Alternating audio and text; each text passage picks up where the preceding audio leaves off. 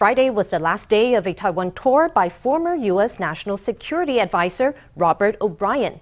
At a press conference, he distanced himself from remarks he made to the news outlet Semaphore, in which he suggested the U.S. would sooner destroy Taiwan's semiconductor sector than let it be captured by China. The comments had courted controversy in Taiwan. On Friday, O'Brien emphasized that only China, not the U.S., was a threat to Taiwan. I'm never surprised when the CCP says nasty things about me. That industry, that great industry, isn't going to survive a war with China. They don't want to live in an Orwellian totalitarian environment like exists in China today. The only country threatening to invade Taiwan is the PRC, led by the Communist Party of China. America would never invade Taiwan. America has said it will defend Taiwan. Joe Biden has said 4 times that the United States will defend Taiwan. The former security official also commented on the imminent severing of diplomatic ties between Taiwan and Honduras. He said the U.S. would help Taiwan deepen its relations with democratic partners to prevent China's authoritarianism from expanding. A U.S. House committee zeroed in on Taiwan on Thursday at a budget meeting for the 2024 fiscal year. Michael McCaul, chair of the Committee on Foreign Affairs, raised concerns about Chinese interference in Taiwan's presidential election next year. He warned that China would ramp up aggression if it didn't get its desired election outcome. McCaul said Taiwan was not prepared for conflict and that the U.S. should help Taiwan bolster its defenses in a bid to prevent war. So when people ask, why is Taiwan important? Imagine if China invaded Taiwan tomorrow and controlled 90% of the global supply. At a budget hearing for the fiscal year 2024, the chair of the U.S. House Committee on Foreign Affairs underscored China's threat to Taiwan. I personally think Chairman Xi is going to try to influence the election. If he fails, then I think Plan B will be a blockade and an invasion that will be on a scale that will make Ukraine look like a very small thing. He added that Taiwan was not ready for conflict. Taiwan is not prepared. We have no joint military exercises. The weapons I signed off on 3 years ago have yet to go into country. We need to arm them and prepare them to provide deterrence along with AUKUS and the Quad to deter the Chinese from an invasion. The U.S. budget for 2023 authorized up to $2 billion in arms to Taiwan. No such clause was included in this year's proposal. The omission raised objections from the House Committee on Foreign Affairs Vice Chair Ann Wagner, who questioned the priorities of the Biden administration. Taiwan is a priority, and as you know, we have many different ways of doing this. At the same time, in the case of Taiwan, the most effective way to date to make sure that they have what they need to defend themselves has been through the Foreign Military Sales Program. They increased their defense budget by 11%. Speaking at a separate House committee hearing, Defense Secretary Lloyd Austin said the U.S. must be prepared for a potential conflict with China. This is a strategy-driven budget and one driven by the seriousness of our strategic competition with the People's Republic of China. Preparation for war and deterring war is extraordinarily expensive, but it's not as expensive as fighting a war. And this budget prevents war and prepares us to fight it if necessary. The Pentagon is requesting $9.1 billion in support of the Pacific Deterrence Initiative, a sharp increase from last year's $6.1 billion. Officials say the budget will help keep China in check and preserve peace across the strait. A high-stakes nomination battle is brewing as the terms of 4 justices are set to expire in September. According to sources familiar with the matter, Taiwan's representative to Japan, Frank Xie, is being touted as a nominee. This has sparked an outcry from the main opposition party. KMT lawmaker William Tseng blasted the development, denouncing it as political patronage. For his part, Xie addressed the allegation on Friday. So I told my friends today, don't put my name forward. But that doesn't mean I'm not qualified. I studied legal philosophy, did research on legal justice, and have extensive practical experience. I have been a plaintiff, a defendant, a witness, and an expert witness. No one has as much experience as I do. No matter who is nominated, the KMT would be opposed, am I right? Not unless the nominee were Ma Ying-jeou. Xie emphasized that he had passed the special examination for justices and was more than qualified for the job. He also commented on former President Ma Ying-jeou's upcoming visit to China. Xie said he wasn't opposed to the trip, but did not endorse it or have expectations for it. He said he would only offer his blessings as Ma travels a perilous road. 2015, Taiwan was horrified by a fire caused by combustible dust particles at a water park in New Taipei. It ended with 17 deaths, with many others left with severe burns. Today, we meet one of the survivors, Li Huizhu, who has gone on to become a fitness coach.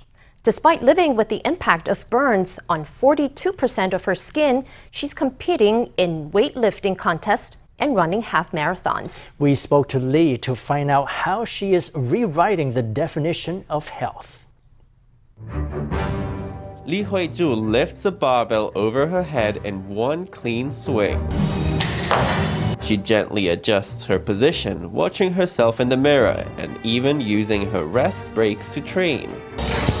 The determined, cheerful 29-year-old is full of life. It's hard to imagine that she was one of the survivors of the 2015 New Taipei water park fire, which left her with burns on 42% of her skin. 7 years later, the scars are still very obvious across her arms and legs. I've had experiences where people have shouted at me across the street, "Hey girl, what's up with that? How did you get like that?" The scars will be on me for the rest of my life. I'm always practicing that.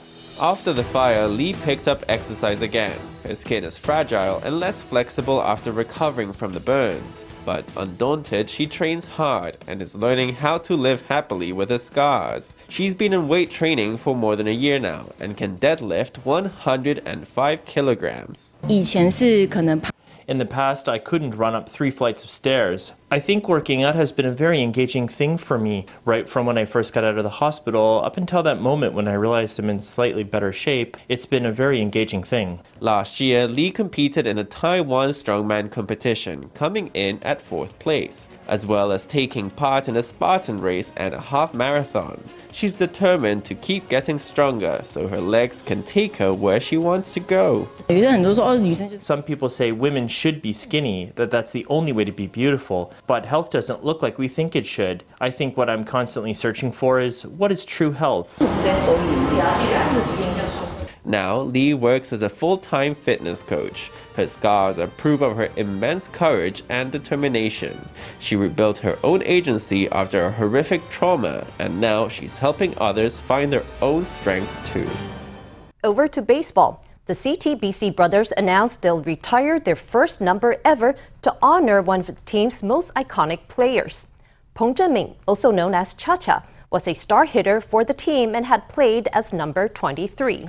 Peng retired as a player in 2019 but is still fondly remembered as an irreplaceable member of the team. A ceremony to retire his number is set for April 2nd. Peng had a 19-season career with the brothers that boasted 6 championships, over 2,000 hits and 1,000 RBIs. His impact went beyond the CPBL. He also made a mark on the international stage as part of Taiwan's national team. The Taipei Metro has announced plans to build a pedestrian bridge over Civic Boulevard near Taipei Main Station to make the area more walkable. The proposal has gotten mixed reactions. Some pedestrians say a walkway would save them time and hassle, but critics raise concerns about the impact on motorists and local businesses. Even after rush hour, Civic Boulevard near Taipei Main Station is still busy with traffic. Along the thoroughfare, signs warn of fines for jaywalking. To cross the street, pedestrians have 2 options: taking an underpass connecting to the Zhongshan Metro Mall or walking 200 meters to the nearest zebra crossing. The Metro Mall and MRT corridors are all connected, so you can lose your way quite easily. I have tried walking around, but it's a hassle. It takes an extra 5 to 10 minutes. I hadn't come for some time, so I didn't quite know how to get around. If you take the wrong exit, you have to go back in. It's annoying. According to Taipei Metro, out-of-towners often get lost in the underground mall and must spend a long time deciphering maps or turning to their phones for guidance. After years of deliberation, the transport company decided to build a raised walkway connecting Taipei bus station with Guoguan Motor Transport's bus terminal. With a price tag of 400 million NT, the project aims to save pedestrians a headache. It would have to be at least 4.6 meters tall so that vehicles can pass through below. It has to be high, but we can't move the overpass above it, so that gives very little clearance to pedestrians on the walkway. It'd be quite uncomfortable. If you are driving at ground level on Civic Boulevard, the bridge would form a divider that cuts the skyline in half. Although some applaud the initiative, experts say it would obstruct views for motorists and run counter to current trends in urban design. Meanwhile, a city council member questions the need for a raised walkway. This would be putting the cart before the horse. They would be doing it without consulting anyone. If they built the walkway, then nobody would pass by the shops in the Metro Mall, which would deliver a blow to their business. Also, nowadays, many cities are taking down their pedestrian bridges. Why is building a bridge the solution to lost tourists? Tourists don't know how to navigate the underground passages. They often have to come up to ground level to find their way around. The Sky Bridge would benefit tourists who come. The metro company said the bridge was part of the Western District Gateway project and was still under review by the Urban Planning Committee, which will accept feedback from all stakeholders. It's World Tuberculosis Day, and Taiwan is celebrating a 62% reduction in new TB cases. But doctors warn that the disease can lurk undetected from 3 months up to 50 years. People with latent TB don't usually feel sick, but they could develop active TB whenever their immune systems become weak. Authorities encourage everyone to get screened for early detection and treatment. Yes, we can! The Taiwan CDC held a press conference to mark World Tuberculosis Day. Years of effort have lowered the TB incidence rate from 73 cases per 100,000 people in 2005 to 28 cases in 2022, a drop of 60%. But the figure doesn't factor in latent TB infections. According to the literature, the dormant phase can be anywhere from 3 months to 30 or 50 years. Most of the TB bacteria entering the body can be curbed by our immune system. You won't develop the disease immediately, but there is a 10% or even higher chance that you will develop active TB later. During the latent stage of TB, it can't be spread to others. That's the best time for intervention. So when we're offering screenings for latent TB, we ask the public to come forward and get screened and accept treatment for latent TB. People with latent infections show no symptoms and are not contagious, but at times when their immune systems are weak, the infection could turn active. Officials are urging screenings for early detection and treatment. As for whether the pandemic brought down the number of screenings, generally speaking, there hasn't been a significant change. Over the last 3 years, screenings and treatment for latent TB have been ongoing. The Taiwan CDC says to seek medical attention for warning signs of TB, which include a cough lasting more than 2 weeks, a fever, phlegm, chest pain, and weight loss. Taiwan's fashion industry is thriving, but while most of the country's fashion experts are based in Taipei, there's a growing fashion hub down in the south. The Kaohsiung Fashion Awards are the highlight of the fashion calendar in southern Taiwan. Last year, the awards opened up to international students, creating a burst of new energy for the fashion scene. We went to the port city to meet some of the designers who are contributing to this sartorial renaissance.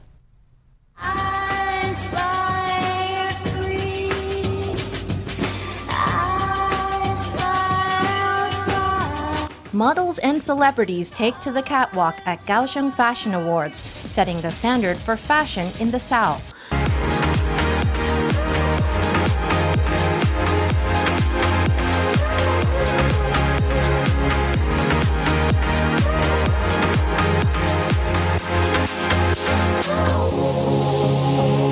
Kaohsiung has invested heavily in the fashion industry, hoping to tempt rising stars to build their careers in the city. Fashion designer Sun Yizhi focuses intently as he cuts a piece of fabric before taking it to the sewing machine. He's been working in Kaohsiung ever since he graduated, and his formal wear creations are all one of a kind. I've worked with TV presenters and performers, for example, the FTV presenter Crystal Liu. This year, we worked with her for the Alishan Sunrise Impression concert and produced her clothing. The performers we've worked with include Janet and Pate Lee. We've collaborated on their outfits when they hosted events and made publicity appearances.